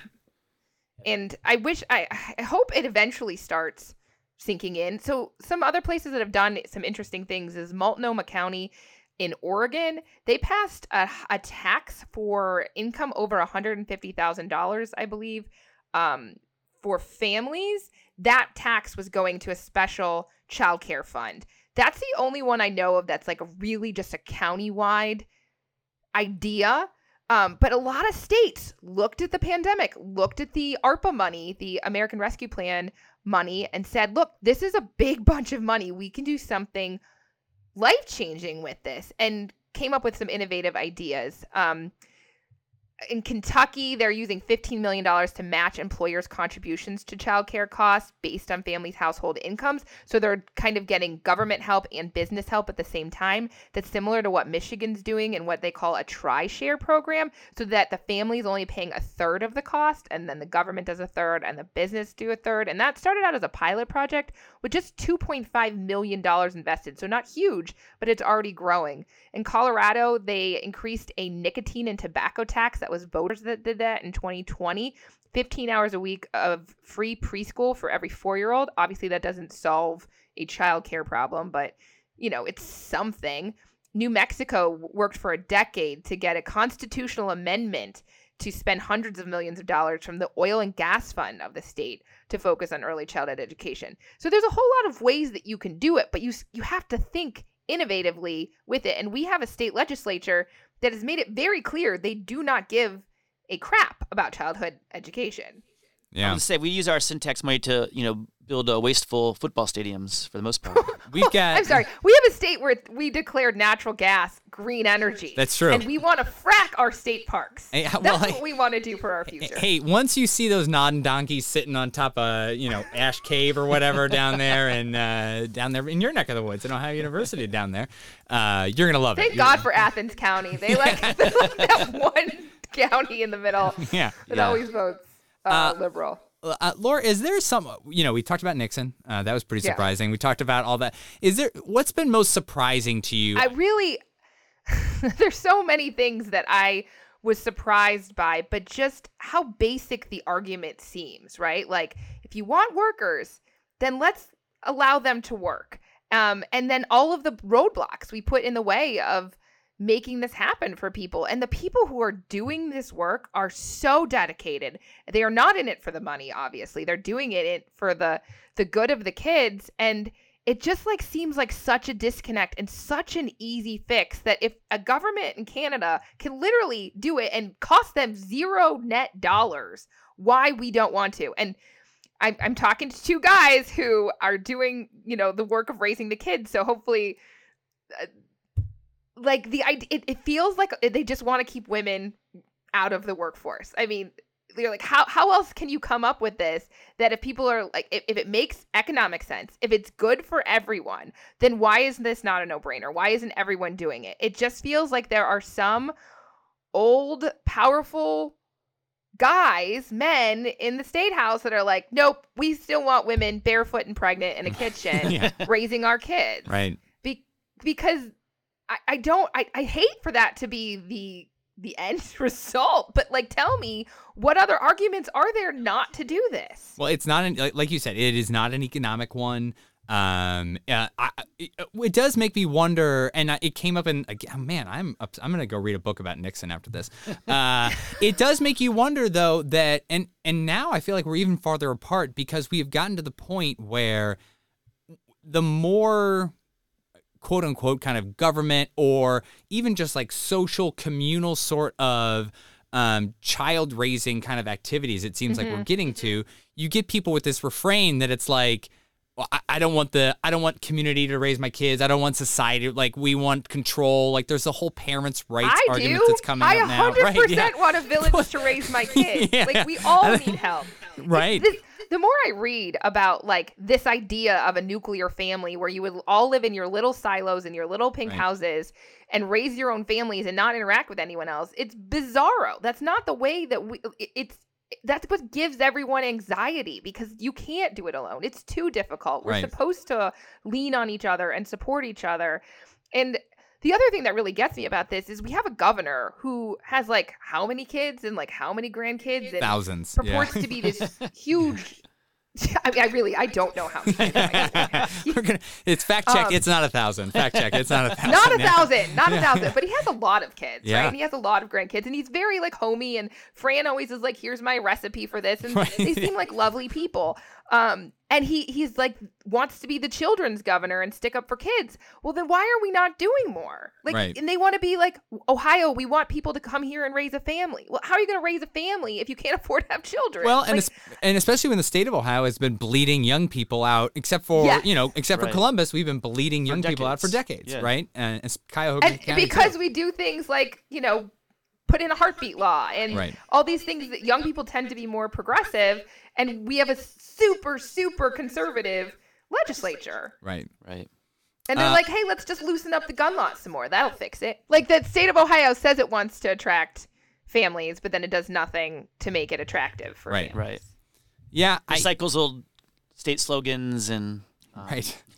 We're back to the heart of it all. Yeah, so I was wondering, Laura, do you think, you gave us some really nice state examples of where there has been innovation and progress. Do you ever foresee this becoming a federal issue? I mean, we cannot even pick a Speaker of the House, so no. You don't think the House is going to bring this to the floor as their first priority? Fair point. No. One Speaker Trump has been selected. If we haven't come back ever close since Nixon vetoed this, I have zero hope in a federal solution, which is what I said from the get-go. And that's why I was thinking if we had a grassroots solution, maybe it could grow. But I can't see the people in Congress ever getting out of their own parties enough to come up with something bipartisan that would actually help the American people. I have very little faith in the federal government. It does seem like the only times we've gotten close have been like crisis driven, right? With like the World War II stuff, or I don't know the background on the Nixon things, but it does seem like we had higher inflation, we had some employment issues with, like you said, they're trying to bring 14-year-olds to McDonald's or whatever to work until 9 o'clock at night. It does seem something like that crisis stuff can push it, but man, that's not a very reassuring feeling to come in and be like, wow, maybe things get so bad they'll actually let us have childcare. It doesn't seem like a bright future. Economic necessity. That's probably much what it would take. I don't really want World War III just to get childcare. That's not my end goal. Listen, let's do it while we're still on top. I mean, we can still take China for a little bit. Let's try it now before 10, 20 years from now, who knows? Going on in this world. I don't... No, I mean, if we couldn't figure it out during the pandemic, that's the thing. They did, right? They gave $40 billion to these childcare centers during the pandemic. They were finally able to give workers a little extra money for staying. They got a couple extra dollars an hour maybe. And I recently listened to this NPR piece that acted like ARPA had saved childcare, and then I think they called it Cinderella at the ball, and now it was like the clock was striking midnight because that $40 billion just ran out on September 30th. But I was like, okay, maybe in other states, because Ohio never got its Cinderella moment. We never did anything life-changing with this money. And we're about to, we did fall off the cliff, and everyone was like, oh my God, it was like Y2K. What happened? October 1st. Well, it's not like the money's gone and all of a sudden these buildings are empty, right? It's just going to be childcare centers that were used to getting a little extra help from the federal government. What are they going to do if they can't make payroll? It's going to happen gradually, but more centers are going to close, and then more families are going to be without help, and those people might not be able to work. Yeah, I'm glad you brought up that ARPA clip. I think I'm the guilty one who sent you like, oh, the money ran out September 30th. What's gonna happen now? But You're like my mom that filled up the bathtub with water on Y2K, like just in case the well stopped. My wife still does that during every severe weather. Actually, when we were in New York, she used to fill the bathtub during every hurricane, and it's just and we'd also have Pop-Tarts in the house for a week then or something too, and it's like you just buy your Pop-Tarts and have your bath water if you want to, okay? But no, I think, like, to your point, and what we brought up before with the kind of the death spiral or the death vortex of the childcare thing, where there's just not enough money to go around, and we finally had this thing. It's just like, one step forward, two steps back almost with taking this ARPA funds away now. And now anybody who did find solutions or ways to use that in creative ways are now back to kind of square one with it. And that seems problematic for them. Right. And, even that was never a solution. It was like a stopgap. It was like a little extra to help you get by. The same time they were giving the child care or the child tax credit to people. And remember when we just got checks in the mail from the government? I do remember those checks. Extra $1,000. Yeah, I remember my Biden bucks. Okay. Yeah. Yeah. I mean, it wasn't the most well thought plan, probably, but we were working quickly, so yeah, it's $160. Buy it. Yeah. Enjoy it while it lasts. Buy some granola bars with this. Yeah. Laura, anything that parents that are listening to this podcast, the thousands all across the country. That's right. You're coast to coast, right? Yeah, coast to coast, baby. It's digital.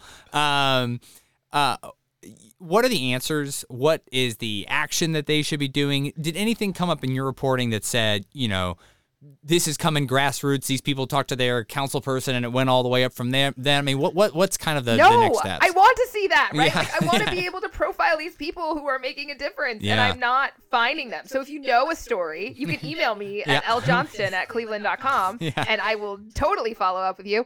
But what I would say is regular people, regular parents, they can do two things. They can tell their legislators how they feel in both the state house and the federal government, because, hey, why not try? Yeah. Right. That we need to focus on childcare, that it is deserving of federal money, and tell them that the economy would be helped by this. And then if you work for a business or you own a business, figure out how to make it easier on your employees with childcare. I mean, Highland was the only company I knew of in Northeast Ohio that had its own childcare center, and it closed this year.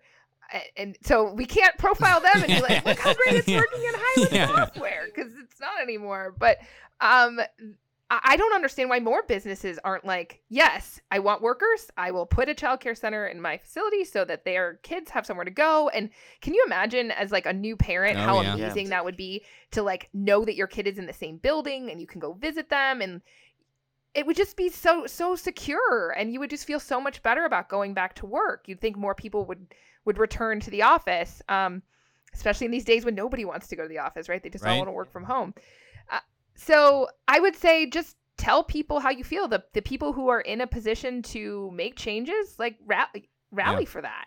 Laura, I realize your kids are a little bit older, but has this reporting changed the way you approach your own kids in your own parenting? I realized I was really lucky. I mean, I'm like a totally type A planner. So I remember going to tour my first childcare center when I was like, I think I just had the 18-week scan, basically. They're like, yes, everything's okay. And I was like, well, then I will need childcare. And check this I off will the get list. on the list for, January. My kid was born in October, and got him on the list. And I remember thinking, how am I going to do this? Right. Because those first days when you have a baby and they won't stop crying, and like, I was breastfeeding like 12 hours a day, and I was like, how am I going to go to work? And you just do it, right? No one is ever prepared for having children. You just do the best you can, and you just keep going, because there is no other option. But that got too expensive when we were going to have number 2. I realized I couldn't pay for 2 kids at that childcare center. And so I found a cheaper alternative that we started going to. And then they had a fire drill and they didn't take a kid out. And I was like, oh God, like I cannot put my baby in this childcare center. That's not what you want. And then they decided not to take infants anyway. So I was like, I don't know, 2 weeks out from delivering, and I didn't have childcare. So I got on a list for July. So I had a longer maternity leave. I was able to do it unpaid, thank God. And then we were there for a while, and then we moved across the county. We were one of those rare people that moved from the east side to the west side. And we started looking, like I had us on a list for like 7 months before I could get us into childcare on the new side of town. Because like, what are you going to do? Like drive an hour to childcare every day? Like, not ideal. You need a new center. So we lucked out, I mean, as well as we could. But it takes so much planning and so much just work to find someone that you feel, can take your kids, that you feel comfortable with. So looking and then they go to school, right? And it's like, oh, it's going to be so much easier when they go to school. It's really not that much easier. Don't tell us that. But they didn't have after school care in Rocky River when I moved here. And I was like, no, that's not going to stand. So I started a petition and ended up getting the Y to work with our school district. And now they have childcare in the first 2 schools, the primary and intermediate schools. So you are the grassroots that you're seeking. Yeah. You can interview yourself. I mean, I was pretty proud of myself because it's like, if nothing else, now all of these families, it's totally full, and they have summer camp that runs out of Goldwood Elementary School too. So again, like you can make a difference. Like if you see something in your own town that you're like, this is wrong, it should not stand, we need this. Like get other people to sign a petition, go to the school board meetings, go to the city council meetings and say, this is what could be done. And we need it, to for our quality of life for our kids. And so you can make change. It just takes a little bit of work. I love it.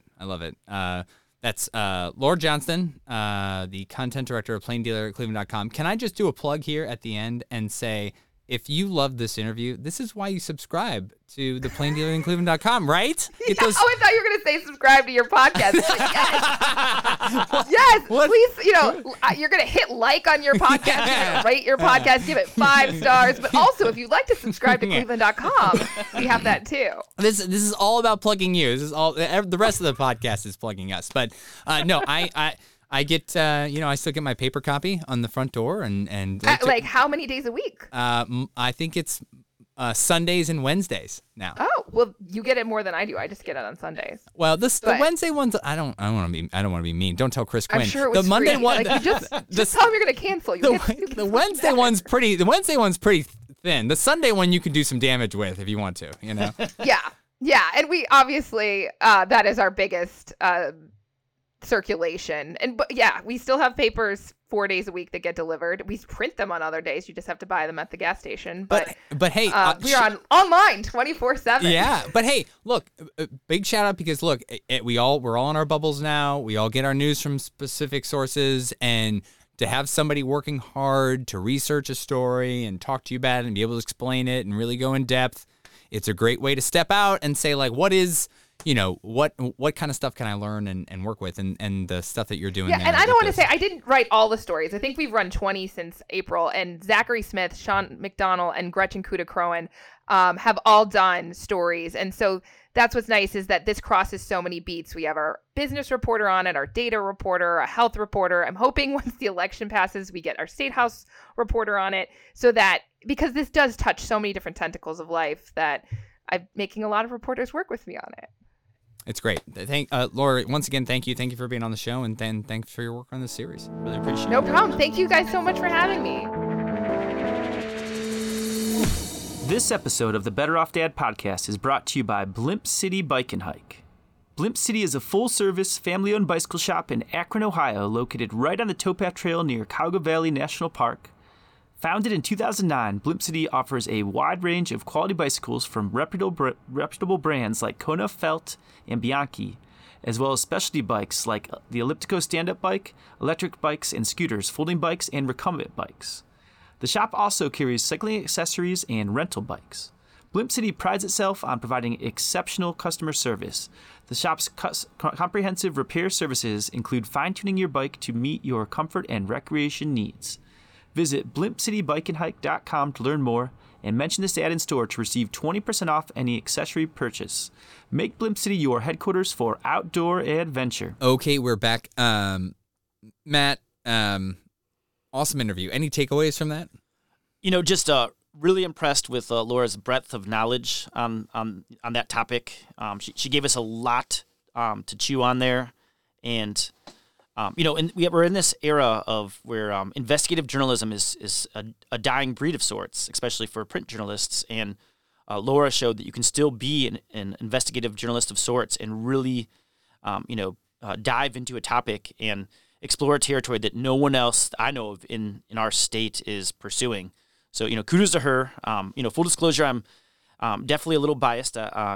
Laura going back to high school. We both went to Revere High School. She did send me that prom photo that she warned. And we will be posting that, I think. I'll ask permission, but I think we should post that on our Instagram. Yeah, why not? Yeah, we were in a similar social circle for a while, and we're in the same circle of friends at a prom that was held in downtown Cleveland, of all places. Did you guys take a limo there?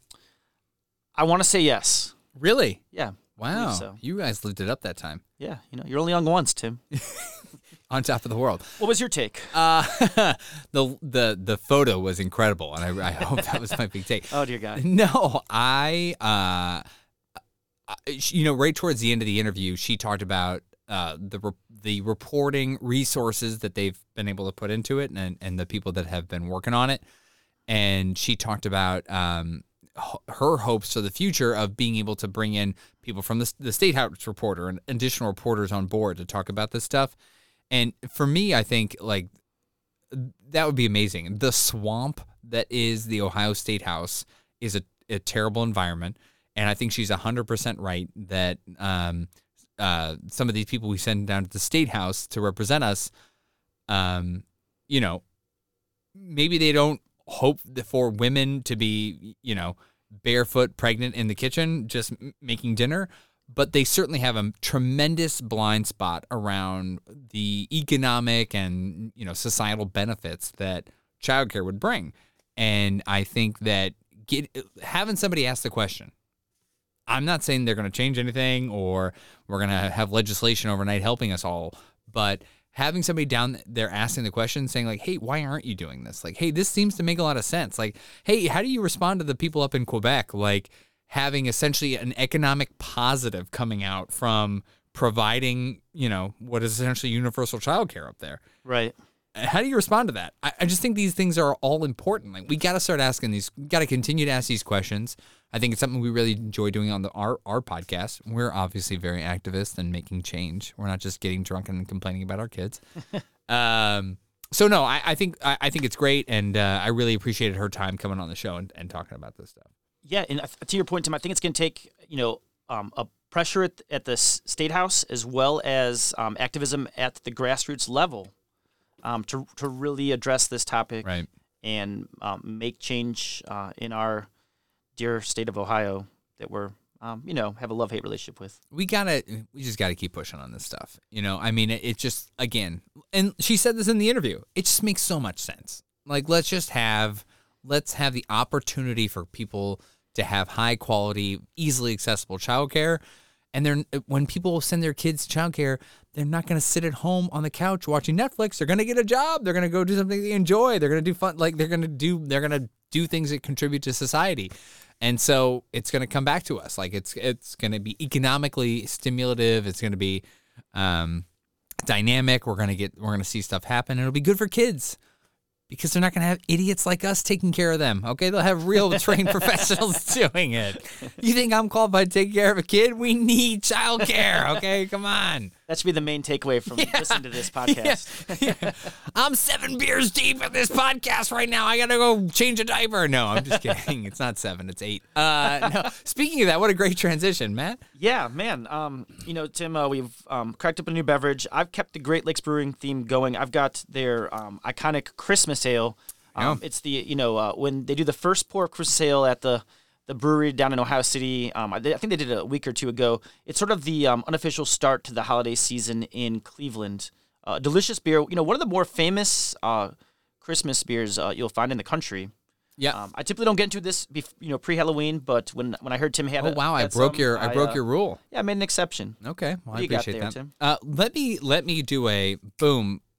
We'll slide off into our beer offshoot podcast, Better Off Drunk, and we'll say this. So Great Lakes Brewing Company this week just started distributing to New York City.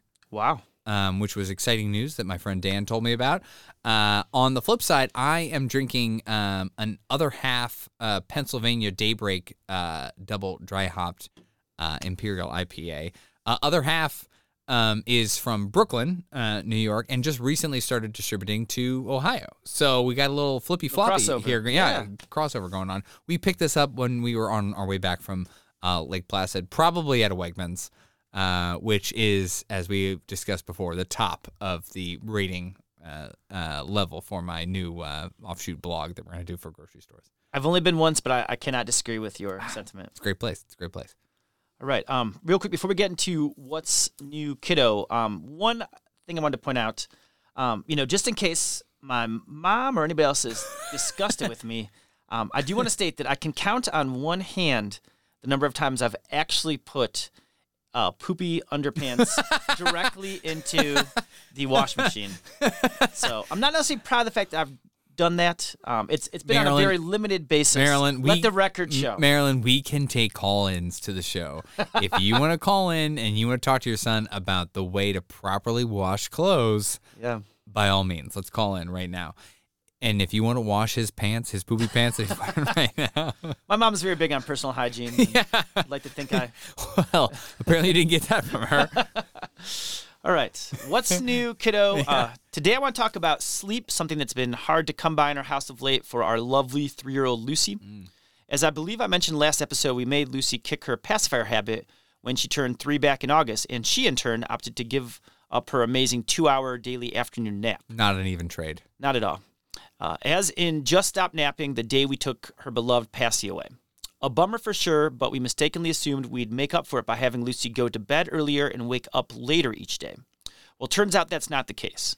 In fact, if anything, she started waking up earlier than she used to, now anywhere from 5:30 to 6:30 a.m.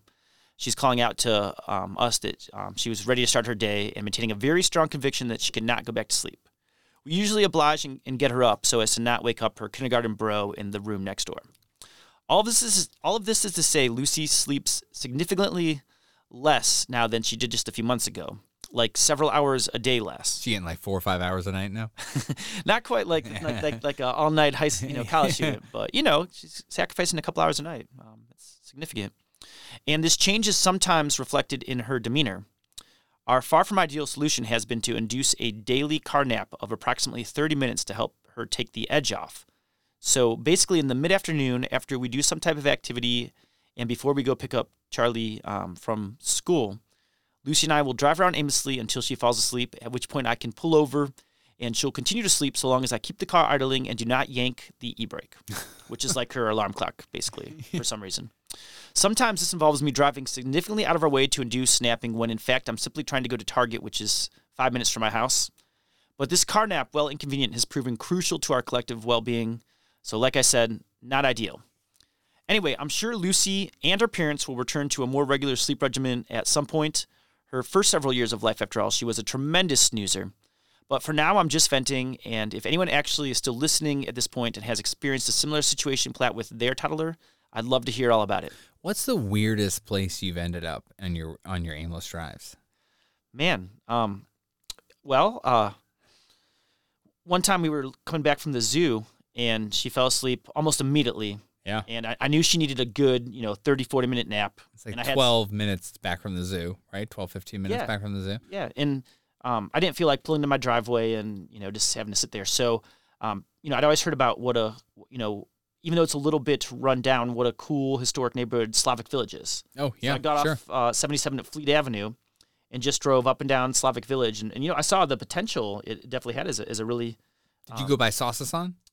I believe so. Yeah. The butchers over there? Yeah, I tried to go on, a Broadway and Fleet and and then at some point I did pull over and waited a while and then thought, I have no idea, if this is the kind of neighborhood you want to just be pulled over. And but I don't think it always is. A dear friend of mine is the councilwoman down there, Rebecca Moorer. Oh, nice. Tell her I love the neighborhood. It's a great, Slavic Village is great. It's historic in a ways and retains that character in a lot of places. Right. That even places like Tremont, I feel like, certainly had that and have sort of lost some of that recently. And it's a great neighborhood, a lot of cool businesses. It basically hasn't gentrified at all, so it's got all of the historic architecture, even if some of it's a bit run down. Was, I think, mentioned in some of the New York Times articles around the housing collapse as like ground zero of the housing fallout when in 2008. So it's really taken it on the chin. And I think it's had some really great entrepreneurs and civic leaders and whatever else that have gone in there and really done a great job and are kind of looking for some additional support as to get the kind of neighborhood going again. But it's a great place. Yeah, and later that day, I was raving to Lucy about how beautiful it was, and she didn't get to see any of it. She just slept through the whole thing. Yeah. I had a great nap, so that's good. Yeah, I would. For the record, I would have traded places with her. Yeah. I gotta tell you, I am fearing the day that Mara goes down the same path as Lucy and drops that nap. She has since transitioning to the bed, she wants to stay up a lot later. She wants to push that. Right.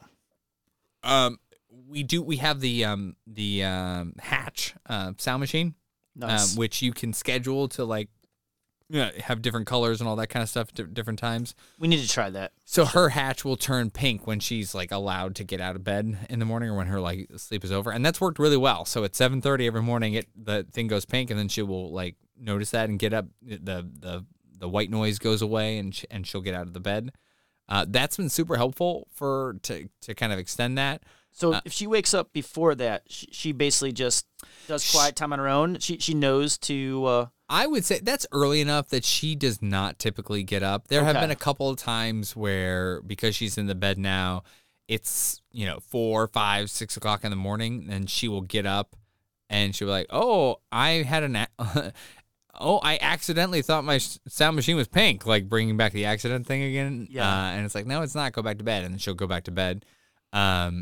So she won't really do quiet time. It's not like she'll get up and get out of bed and like start like playing with her toys or whatever yet. Right. I think she'll just kind of like roll over in her bed and like maybe play with stuffed animals and do that kind of thing. But it's worked out pretty well. But the overnight stuff, I think, as she's exercised more independence, like it's been harder to get her into bed. But that nap going away, that terrifies me for sure. Yeah, and who knows, Tim? I mean, some kids latch onto that nap till they're 4 or 5. You might still have a couple good years left. Right. Yeah. We'll see. God. Fingers crossed. I have been giving her alcohol right before she goes to bed. Whatever works. Take that edge off. I want to talk about snacks, and this is an extension. I mentioned this a little bit earlier in the podcast. My kid was an asshole today with snacks. Specifically, we did that trip to the Canal Way Center. She's just asking for snacks. She's gotten to this rhythm again with my friend and neighbor Natalie, who goes on these trips with us and is just incredible with Mara. And like Laura Johnston, myself, also a Revere High graduate. Yes, that is true. She's also a serial killer. It's just like Jeffrey Dahmer. And she is great. She takes a lot of she loves Mara. Mara loves her. They have a really good relationship. It's very cute.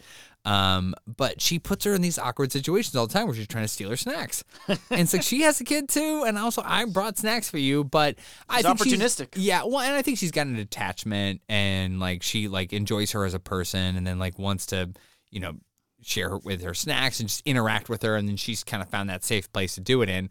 But still, like, my friend is forced to tolerate this, and Dad has to say no because I'm trying to enforce good eating habits on her, right? Like, Ideally, I'd like to have some kind of structure to my daughter's meals during the day and have her have breakfast and then a snack and then lunch and then, actually structure her day. Yeah. And all well-intentioned. I know all parents kind of struggle with this, like their kids always want to eat, but it's just such a struggle when your kid is screaming at you. And it's like, it's very easy to just like stick some goldfish crackers in their hands or whatever else. Right. Especially when you're around other parents and you want to make their lives easier too. But we've really started to struggle with that. And it's a source of a lot of, I think, misbehaving around her and like kind of sets her off in some of these like independence, other kinds of things. So we're kind of struggling with that right now and trying to understand that. It makes me seem like, again, it's like I'm standing at the park and my kid doesn't have any clothes on. It's like, do you feed your kid? Like, when's the last time you gave them any food? And it's like, my kids are very well fed. I don't know. It's been tough, but we're definitely struggling with that. And at least right now, my current thinking is that we're going to continue to try to, exercise, not be too strict about it, but exercise some kind of structure to when the meals are. If she wants to sneak snacks or steal snacks from Natalie, sometimes like we're gonna let like that can continue to happen. But ideally, sort of pushing her in the direction of like we don't snack all day. We have to like have those kinds of things. So I don't know what you've lived through this. You've got a kid that's a perfect eater who's almost a 6-year-old in kindergarten now. He eats only green beans and like tofu or something. So I know it's a struggle every day. Totally. And, we'll make sure that your new hoodie says, my kid was fed and offered a jacket. Yeah. Just so the record's clear for everybody. Yeah. Well, yeah, no, Tim, everything you said. I'm sorry my kid is going through your bag right now. It's the hoodie that I need. Yeah. No, everything you said is relatable. And in fact, it ties into what I was saying about Lucy's sleep habits, because one of the effects of her waking up at 6 a.m. every day is she gets hungrier. She eats a light breakfast. She gets even hungrier going to lunch and asks for snacks all the more. So, all these problems we're both talking about they're interrelated. And kids understand what a snack means, right? They know like their meals mean like us parents are going to try to insert healthy food for them. And they know snacks means whatever is at our disposal at that point in time that is likely some shelf-stable cracker of some kind is going to get shoved in their mouths. Like they know what they're doing with that kind of stuff.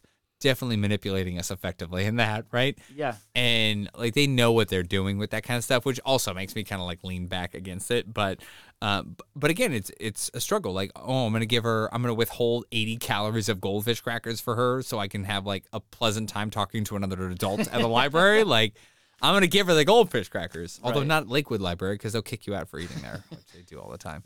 You know what? I mean, I think in a perfect world, Tim, what I like to do is when my kids will ask for a snack banking on pretzels, I say, sure, you can have a snack. Would you like a banana or an apple? Yeah. And I know that's the easy way out, and often would you like antifreeze or cat poop? Like, what would you like today? Yeah, we do try to push the healthy snacks, and especially if they want a snack after dinner before bed, and we're actually willing to oblige, it's going to be a fruit or vegetable. Something healthy. I think that's a good way to do it, right? That's where we actually have stuck to our. Let's see how hungry you are. Yeah. Right. Yeah.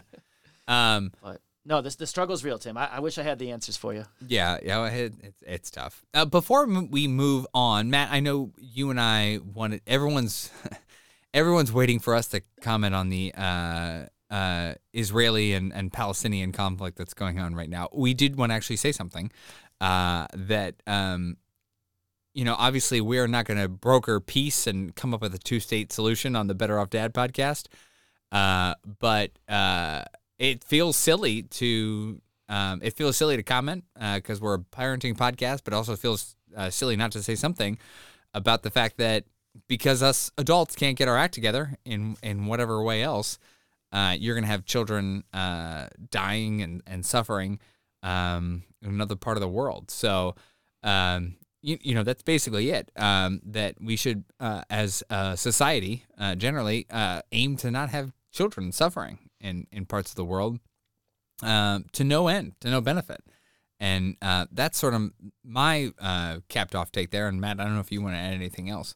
Yeah, we talk about the most trivial topics on relatively speaking on this podcast, Tim, and even on the days when we can have the most trying parenting day, nothing compares to the heartbreaking situation in the Middle East right now. Right. And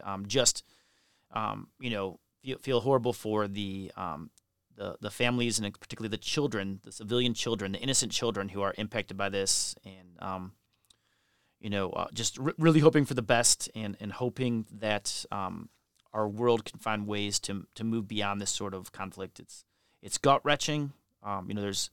You feel helpless, short of, other than just making a donation to an aid organization. It feels like there's not a lot we can do directly to support. Right. But, it's absolutely heartbreaking, and, our hearts go out to the parents and children who are impacted by the situation there. Yep. Okay, we're going to do a hard turn off of that into a new segment. We have a game here. Matt, in honor of spooky season, it is October, at least as we're recording this. We're going to play a little game I like to call, Who You Calling a Horror? That's My Kid. You get it? I get it. Here's how it works. Matt, I'm going to read you a short description of events. You're going to tell me if I'm describing a horror movie or a horrific story ripped from the parenting blogs across the internet. Are you ready to play? Let's do it, Tim. This is a really creative idea you have. You have not seen any of these setups yet, so these are all new to you. Okay, here we go. Okay, first one. A nanny accepts a job caring for the child of 2 wealthy urbanites, only to discover the child is actually a porcelain doll. Is that the plot of a movie or a real-life experience of someone? Oh, my goodness. Gosh, I mean, it sounds it has some Chucky vibes to it. I'm going to say that's a real-life horror movie. Okay, I need to add a ding to the board. I'll add that in post-production. Yes, that is correct. That's the plot of the 2016 movie, The Boy. I'm not putting it on my Netflix queue. It did not actually look that good. Okay, next one. Families are torn and personal weaknesses are revealed when a child learns the truth about her biological mother, a convicted murderer, from her abusive, controlling stepmother. That sounds like that could be off of a Maury public episode. Yeah, I'm gonna say that's a real life. That's a real life thing. Yeah, that's one from Reddit. The stepmother does actually in the Reddit post. We found out that the stepmother was actually cheating on the father in the story. Which, let's face it, that's a twist we all saw coming. There, that could have been a bad movie. Okay, here we go. After waking up covered in scratches, a woman fears she may have been impregnated by Satan. Oh my goodness. That one's got some Exorcist vibes to it, so I'm going to say that's a horror movie. Okay, well, it's Rosemary's Baby, obviously, but yes, that is correct. You're really getting these on me. I thought I was going to fool you on some of these. She, of course, discovers that she did give birth to the child of Satan by the end, but frankly, I had similar concerns early on in my parenting journey, so it may just be a parenting blog thing, too. Okay, you ready for the next one? Let's do it. A child sets fire to a building, walks across the street to buy $1 candy, and watch it burn to the ground. Wow, that could honestly go either way. In today's day and age, with the parenting, the home life situations we've created, I'm going to say that's a real thing. Oh, you're 4 for 4. That's Wow. real. He apparently also stole a $5 bill and a coffee cup from inside the building he set on fire, which he said he had to this day, which is weird. Can I ask how old this child was? At the time, I don't know. He didn't say. Okay. I didn't do that much research on this. I do not recommend looking for pyromaniac stories of kids on Reddit. I am fearful for my children at this point of what they're going to get involved in. I'm just saying, I hope it was a tween or a teen and not like a 5-year-old or something. Yeah, I think he was a little older. Overcome by a mysterious illness, a child rears violently in their bed, spewing a putrid green liquid all over her parents and visiting guests. Sounds like a movie script to me. Okay, that is Poltergeist. I'm describing Poltergeist. It's pretty, or I'm sorry, the Exorcist. It's a pretty famous scene. I was trying to be unfairly opaque with it, but you caught on. Okay, we got 2 more. Do you think you're gonna ace this whole thing? Going for a perfect score here, Tim. Okay, now I don't know if I'm not that good at this or if you're not. I'm just getting lucky. Okay. Sound asleep, a father wakes up to his daughter, who, inches from his face, looks into his eyes and says, "I want to peel all your skin off." Well, on a bad day, I could see one of our kids, saying that with a tinge of humor. I'm going to say that's a real life situation. It is a real life situation. It's this Redditor who added some additional context. The backstory was that they had been sunburned the previous week and was starting to peel. And in their sleep-addled state, they were pretty terrified when their child came in, and they didn't know if they were dreaming or what was going on. Okay, it's the last one. Are you ready? All right, I'm feeling nervous here. Drum roll. Here it is. A 9-year-old girl in New Jersey is murdered at her first Holy Communion. Her 12-year-old sister becomes the prime suspect in this crime, as well as in a subsequent string of stabbings. Let's go movie on this one. Perfect score. You got it. All You got right. it. That is actually the plot of the 1976 film Alice, Sweet Alice, which was the first on-screen appearance of Brooke Shields. Wow. Who would have thought? There you go. What did you think? You aced it. That was a fun game, Tim. I got really lucky. We should do it again with, Christmas movies. Yeah, exactly. Different. Something. I'll flip the script and do it for you next time. Okay, I look forward to that. All right. Do you have a favorite horror movie? Ooh. Favorite horror movie. Man. I say that being not very well versed myself. We were just we just watched one recently called Barbarian, which was unique. It was a little different. Yeah. Certainly not my favorite, but a fun one to watch. A big fan of the movie Hereditary. That's a good one. Have you seen that one before? Are you a horror movie guy? Not particularly. Okay. It sounds like you are though. You're. I like a good horror movie, but I'm not a horror movie guy. Again, my friend Dan, who told me about the beer thing, Great Lakes going to New York City today, is a big horror movie guy. I enjoy a good horror movie, but the tension's too much for me. I got to cut it with a joke between. But Jill and I like to watch a couple during spooky season. I would say, for some people, it's a year-round genre. For me, it's just an October thing. I recently rewatched Get Out, and I really enjoyed that. And now I'm ready to get out of this podcast. I think that's a great transition into it. Any last words of wisdom? I got nothing, Tim. Yeah, well, try not to screw your kids up too bad, and we'll see you next time.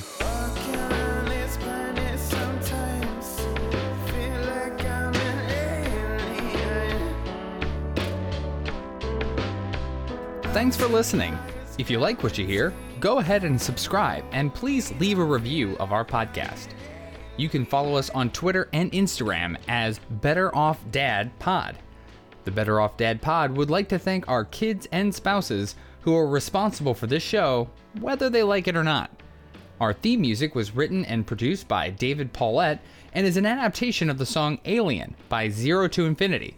Give them a listen on Spotify. Special thanks to Sam Painter, and thanks to you, loyal listener of the Bod Pod. Until next time, remember, our kids are our future. Let's try not to screw them up too much.